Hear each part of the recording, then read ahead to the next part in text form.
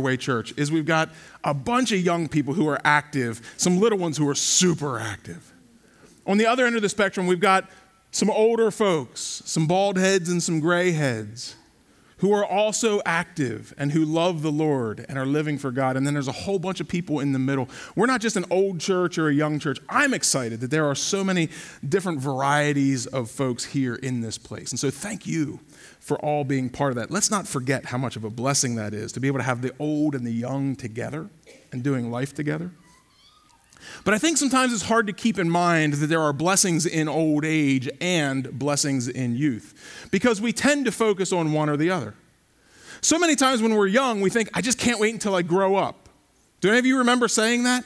I can't wait until I grow up. I remember, I can't wait until I get my driver's license and I can't wait until I'm done with school and I can't wait until I can get out of this house and make my own. You remember that? You can't wait till you grow up? All right, those of you who are grown up, how many of you just wish that you could be a kid again? Like even just for a couple days. Like it'd be fun to go out and sled and not hurt when it's over. We have these things. We have these things about us that we tend to feel like either where we're at is best or where we were is best. And we have a hard time, I think, sometimes valuing all of it.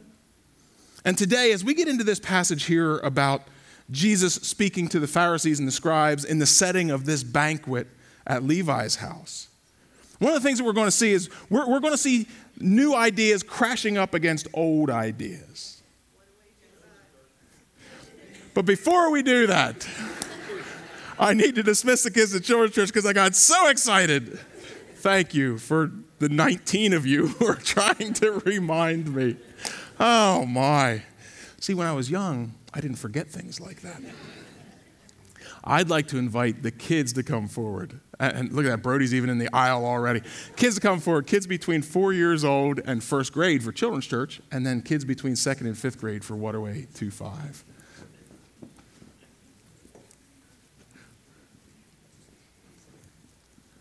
All right, now I have a question for you guys as you come.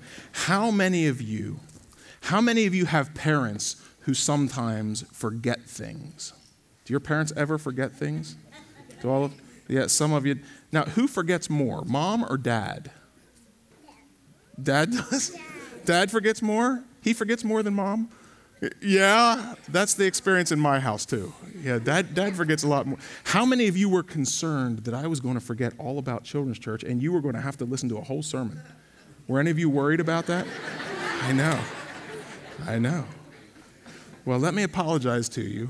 I am thankful that you're young and you won't have heart attacks. But let's pray together.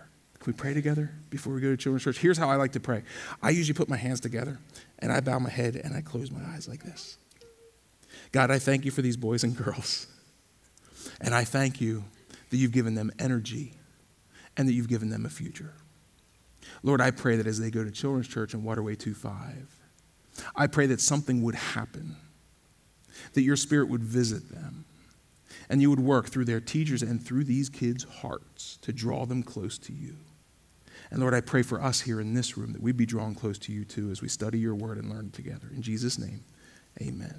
Thank you, boys and girls.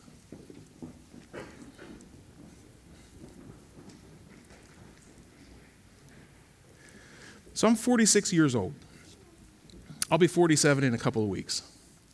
And I am noticing that 46 ain't 26. I am noticing, and some of you are maybe a few years ahead of me and you're saying, yeah, we know. But I'm noticing, quite frankly, like here's a perfect illustration.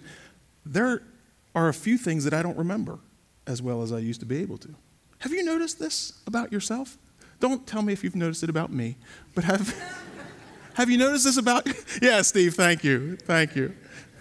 Have you noticed that as you age, things do change that are not all good? I mean, there are some things that as we age, there are some things in life that maybe get better or maybe get easier if we're blessed. But have you noticed that some of the things are not as easy as they used to be? Some of us have seen it this week, right? Even just in the really cold weather and in the snow, that this isn't as fun as it used to be. Some of you are still going to the mountains and snowmobiling, though. Good for you. That'll keep you young or else push you over the edge. But it is something how old and young new and old. It's something how these things affect us and sometimes mess with us. This week, I was at a banquet on Thursday night. A few of you were there for Hope Christian Center. Hope Christian Center is a ministry, and the way the tagline has read for the last couple of years, a ministry for men with life-controlling issues. So guys who deal with all kinds of different addictions and far from God and people who need the Lord, and we all need the Lord, but a really intensive residential program in the Bronx. And that had been in existence for over 50 years. And it's closing this year. There's still plenty of staff, and there's still plenty of money, and there's still property, but there is just not a demand for that kind of program anymore. And so this year, Hope Christian Center, instead of having a fundraising banquet up at Shady Maple, they had what they called a Banquet.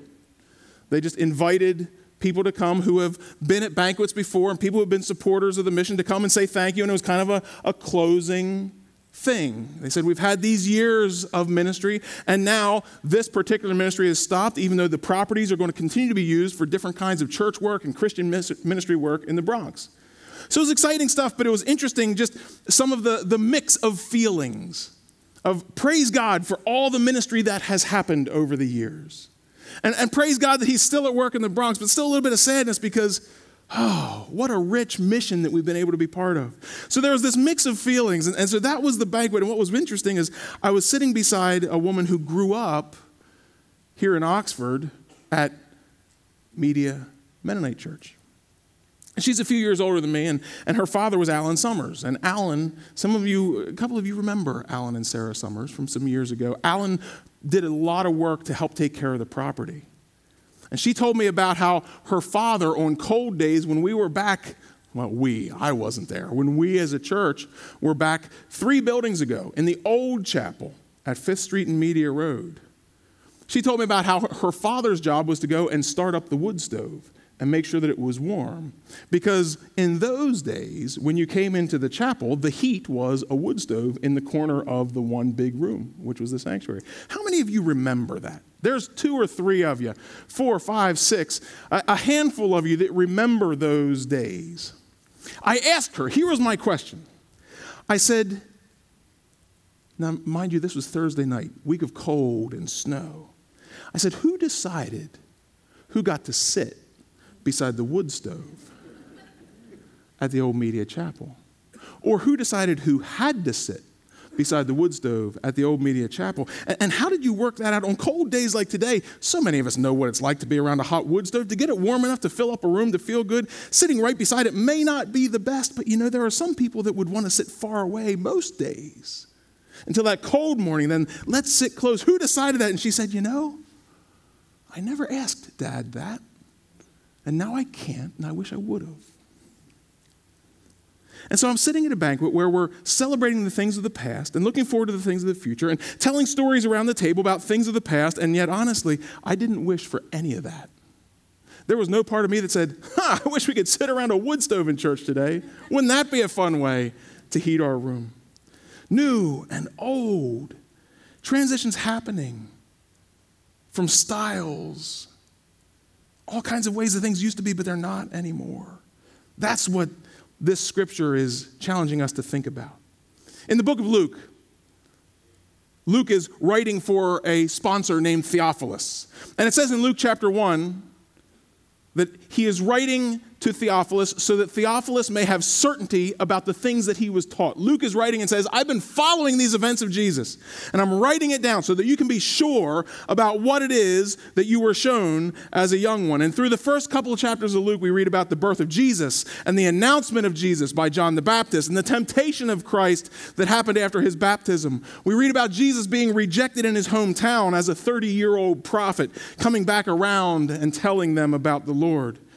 We read in Luke chapter 4 about Jesus casting out evil spirits. In Luke chapter 5 about Jesus healing Simon's mother-in-law and a man with leprosy and a man who was paralyzed. In Luke chapter 3, 4, 5, we're seeing this mission come into clarity. And in Luke 5:27, it says, after this, all this stuff, the baptism of Christ, the rejection of Christ, casting out evil spirits, healing Simon's mother-in-law and a man with leprosy and a man who was paralyzed. After this, Jesus went out and saw a tax collector by the name of Levi sitting at the tax booth.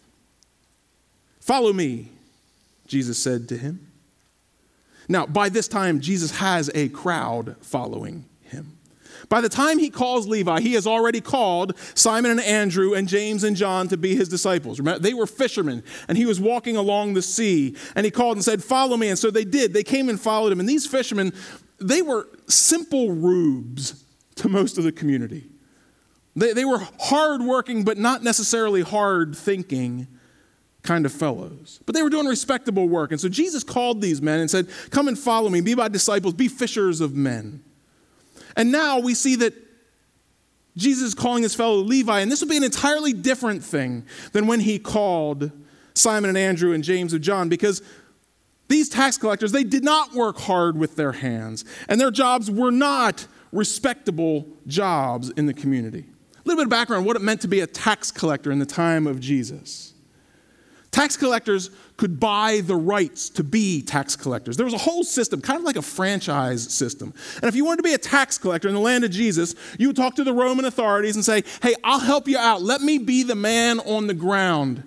And they would pay ahead of time, these tax collectors. "What's required for my area?" $10,000 a year. Okay, here's $10,000 a year. And then the tax collectors would work in that area to collect all the money to make themselves whole.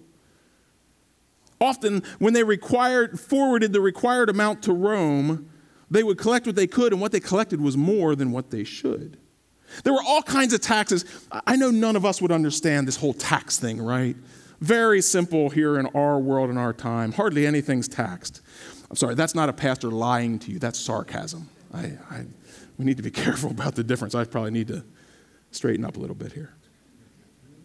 But in this time of Jesus, there was a poll tax, P-O-L-L, poll tax on everyone, even slaves. So every single person in the realm had to pay a bit of a tax. There was an income tax, and there was a land tax. See, these things that we're facing today, they're not so different than what was happening 2,000 years ago in Rome. There was a tax then on transport and on bridges and on produce. Now, the Talmud, and this is an old Jewish text that was put together, it was the rabbinical teachings that had been collected over the centuries. And this Talmud was in existence at the time of Jesus. The Talmud talks about two kinds of tax collectors among the Jews. I'm not a Hebrew scholar, so I don't know the pronunciations excellently, but the two kinds are the Gabbai and the Mokas. Okay? The Gabbai, these are the ones who collected the poll tax and the income tax and the land tax, like the stuff that you paid every year. Okay? But then there were these Mokas, and they collected the little taxes, the produce tax and the bridge tax and the traveling tax. And these Mokas, there were great Mokas and little Mokas. The great Mokases were the bosses. They were in charge, and they sat in an office somewhere collecting the money and getting rich.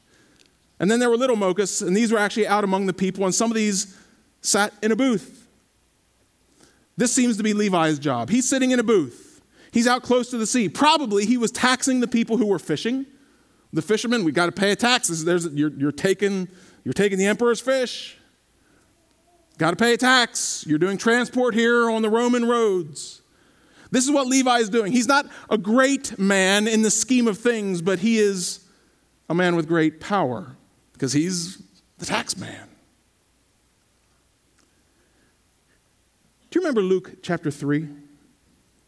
Preached on this just not very long ago. John the Baptist was out baptizing people for repentance. And do you remember when the people were kind of cut to the heart and they were convicted? They said, "Okay, John, what do we need to do now? You're telling us to turn to the Lord, to repent and turn away from our sins." It says in Luke chapter 3, verse 12, "Even the tax collectors came to be baptized. 'Teacher, what should we do?' they asked him." And John the Baptist said to these people, he said, "Don't collect any more than you are required to." Why does a teacher need to say that to a person? Because the tax collectors are collecting more than they're required to. Most likely, Levi's boss sent his payment to Rome, and then he said, "Okay, all you guys go out in the booth, and you're going to collect this and collect this and collect this, and you're going to make them pay that. And if they don't, we're going to send out the goons, and they're going to break some legs, and then you're going to..." This is how it worked. This is a hard world. These tax collectors, they are on the ground dealing with people extorting money in many cases. And they were out among their own people. Levi is a Jewish name. And Levi is among the Jews, taxing his people. Levi is working for crooked thieves, collecting more than he should. Levi was filthy and unclean because he was handling idolatrous money that had pictures of the emperor on it, stuff that was anathema to the Jews. This is what Levi was doing, and yet Jesus came to him and said, "Follow me." Jesus came even to that guy doing that job. These tax collectors, they were the lowest of the low. And Jesus came to him and said, "Follow me." And it says in verse 28 that this tax collector got up, left everything. He rose and followed him. What did he leave? He left his job. He left his security, because if you step out of that tax booth, there is going to be somebody willing to step back in. He left his income. We'll see in just a minute that this guy's doing well. He has a house big enough for a huge feast. He left his people to a degree because his own people, the Jews, hated him. The only folks that he could finally kind of find some relationship with were the other tax collectors who knew what it was to be miserable. And he's leaving them now because he's leaving everything behind. That's kind of like a repentance, right? Kind of like turning away from all the stuff. Now, even his name is changed because in the future, this Levi is called Matthew. He's made an apostle. In fact, Matthew wrote a book called Matthew. He was inspired by God. Levi is his Hebrew name. Matthew is his Greek name, kind of like Simon Peter. This is Levi Matthew, like Doug Verne or Kurt Buford. There's another one for you old media folk. Lots of people say that Levi Matthew was probably aware of Jesus before any of this stuff even happened. Because here Levi has been sitting in a booth by the sea, calling fishermen to pay their taxes. And certainly he would have seen Jesus out calling fishermen to follow him. It's possible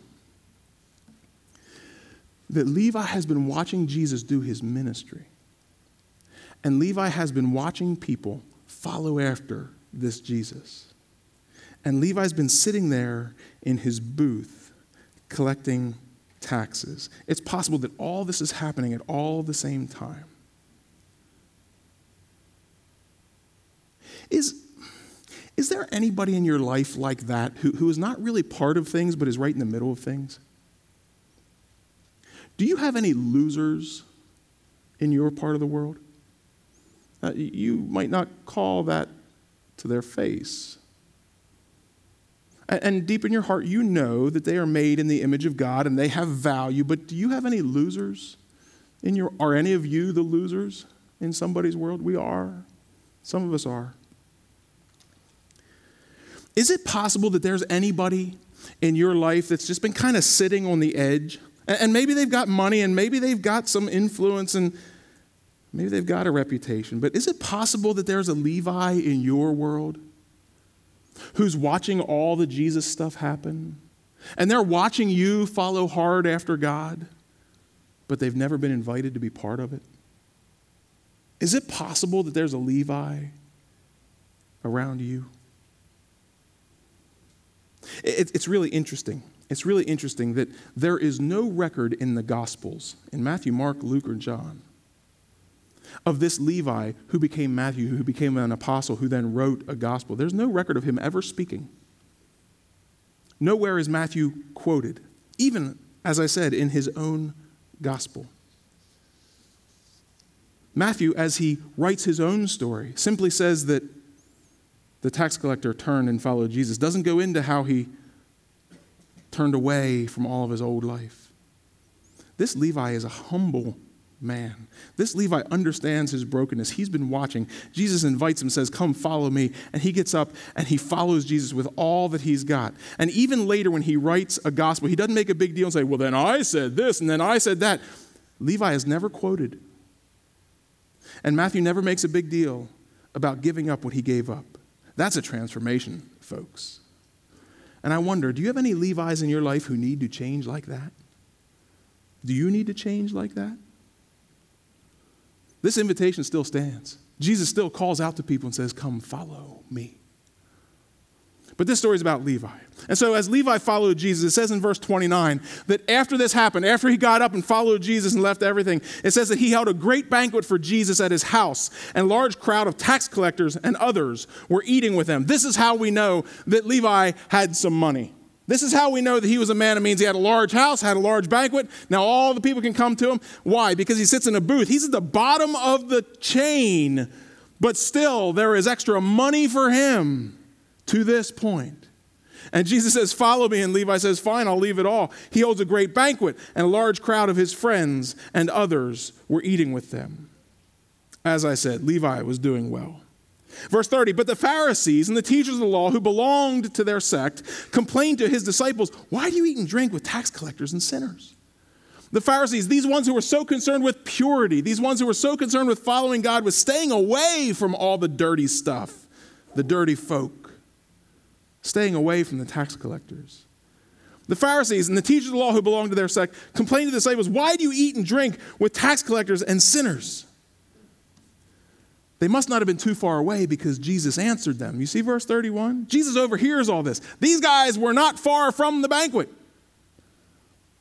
It's been said that banquets like this, so big and so grand, at such a big person's house, these were not private affairs with gates and machine guns. These were the kind of things where folks would come and look in the windows and see what was happening. Seems to be that that's what these Pharisees are doing. They're following them around. They say, hey, disciples, why do you eat and drink with tax collectors and sinners? Jesus hears it and answers them. It's not the healthy who need a doctor, but the sick. I've not come to call the righteous, but sinners to repentance. Now, he doesn't say that the Pharisees are righteous. But what he says to these Pharisees, these hypocrites, these people who think that they are better than all the tax collectors and sinners. You notice it says in verse 29, as Luke writes it down, that there's a large crowd of tax collectors and others. But the Pharisees in verse 30 wondered why he eats with the tax collectors and sinners. You can see their attitude, can't you? Jesus says, it's not the healthy who need a doctor, but the sick. I've not come to call the righteous, but sinners to repentance. Jesus says, I'm here among the sick. And they're being healed. And then the Pharisees said to Jesus, again, close to the banquet, John's disciples, that is John the Baptist, John's disciples often fast and pray. So do the disciples of the Pharisees, but yours go on eating and drinking. Now notice, Jesus doesn't say that fasting is bad.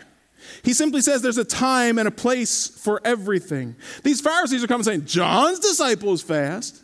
The Pharisees fast. The fasting was a big deal. This is how people showed their dedication to God. They didn't eat anything. But Jesus answered in verse 34, can you make the friends of the bridegroom fast while he is with them? Jesus says, I'm here now. This is a celebration. This is a banquet. You want us to fast now? Fasting is a mourning thing. Fasting is a dedication thing. Fasting is the kind of thing that makes us reflect. He says there's time for that before, and there will be time. He says the time will come, verse 35, when the bridegroom will be taken for them. In those days they will fast. But Jesus says today we are feasting because I am here. The presence of God is here. The salvation of God is here. The kingdom of God is here. And Jesus says, I am feasting with these tax collectors and all their buddies. Why? Because they need me. He told them this parable. No one tears a piece out of a new garment to patch an old one. Otherwise, they will have torn the new garment, and the patch from the new will not match the old. This parable, very simple. It just simply says, don't tear up a new shirt to patch an old one, because you'll ruin the new one and you'll ruin the old one. She says, guys, you're thinking about this all wrong. Don't take this new thing that I'm doing and just try to patch over your old way of understanding religion. He says, look, get with me right now. I am here. There's an invitation. Come and follow me. Jesus says, you're trying to mix this in with all your old stuff. And then Jesus goes on in verse 37. It says, no one pours new wine into old wineskins. Otherwise, the new wine will burst the skins, and the wine will run out, and the wineskins will be ruined. New wine must be poured into new wineskins. Jesus basically says, guys, there's a way to do things. You don't ruin the old and the new by being foolish. You can't put new wine into old wineskins because those old wineskins are already stretched out. You put new wine in there and there's going to be fermentation, there's going to be gas, it's going to ruin the whole thing. No, new wine needs to go into new wineskins that can still stretch and still flex so that everything can be held together. Jesus says, this is what I'm doing. I'm bringing life. I'm bringing something that matters here, but you're trying to make me fit into your old system of fasting? You're trying to fit me into your old system of ignoring the people who need me the most and looking at the tax collectors and just pretending they're not there? Jesus says, no, I'm doing something new right now. I'm inviting those guys that you're rejecting. And I'm bringing life where there wasn't life before. And then Jesus wraps it up. He says, no one after drinking old wine wants new, for they say the old is better. And Jesus is kind of digging at these guys because, frankly, a wine connoisseur knows that old wine is better than new wine. But what he's telling these Pharisees here, these guys who are trapped in their systems of the past, these people who are stuck on legalism. We know in Romans chapter 9 that Paul says that there were folks who could not understand the law because they saw it as something that required action from them to try to earn the favor of God. But what it actually says in Romans chapter 9 is that these people are pursuing the law not by faith, but as if it were by works. People are stumbling over the stumbling stone because they think that they need to behave their way into heaven. They need to reject all the dirty folk and just try to be so right. And what Jesus is saying is, guys, you're focusing on the wrong stuff. I'm doing something new here. And you don't just patch this over the old. This is a whole new way of life. We're talking about tax collectors leaving their booths and having a big banquet so that all their friends can hear about Jesus. And in fact, Matthew left this world behind forever as he went on to be an apostle for Jesus Christ.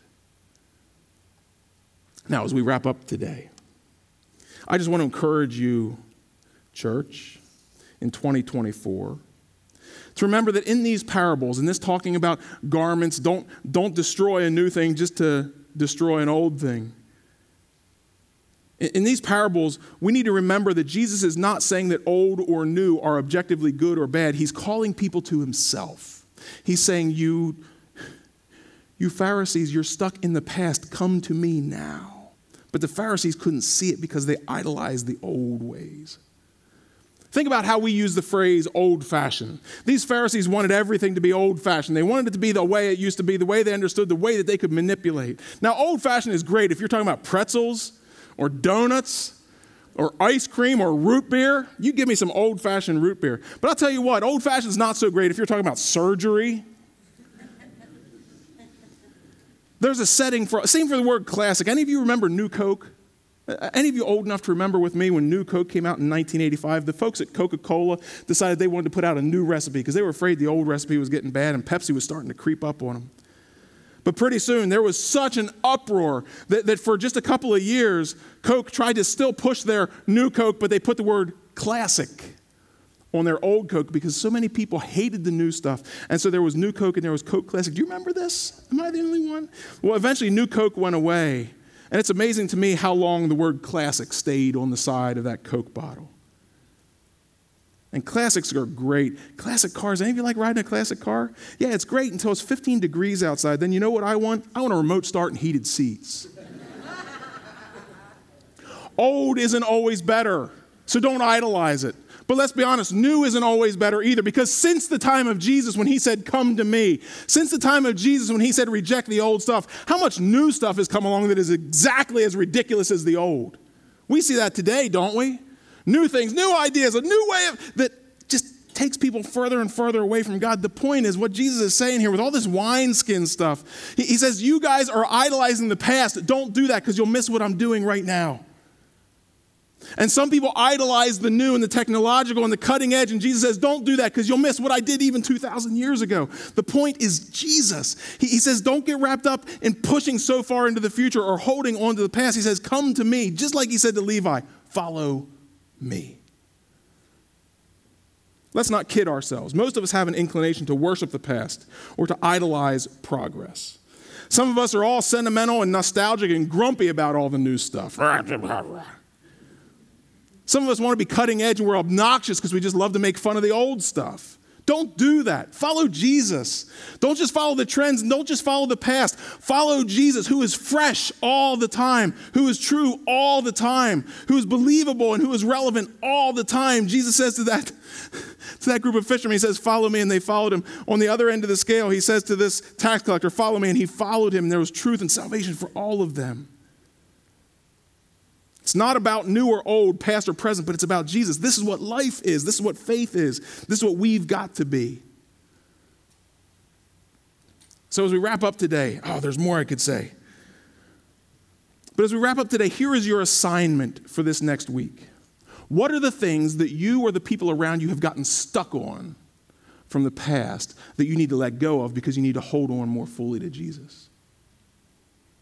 And is there any progress or technology or cutting edge something that's pulling you into the future and also pulling you away to Jesus, and you need to reject that too? Are there any of you who need to just be really careful about the tech that you jump into, the new ideas that you jump into? Or any of you need to be really careful about the old stuff that you idolize? Think about that this week. And remember that there's good old stuff and there's good new stuff. But none of us is going to find salvation in any of that because salvation is only in Jesus. That's the point, and that's what Jesus is doing here. And that's why he says to Levi, and that's why he says to you and me, he says, follow me. Follow me. Church, can we pray together?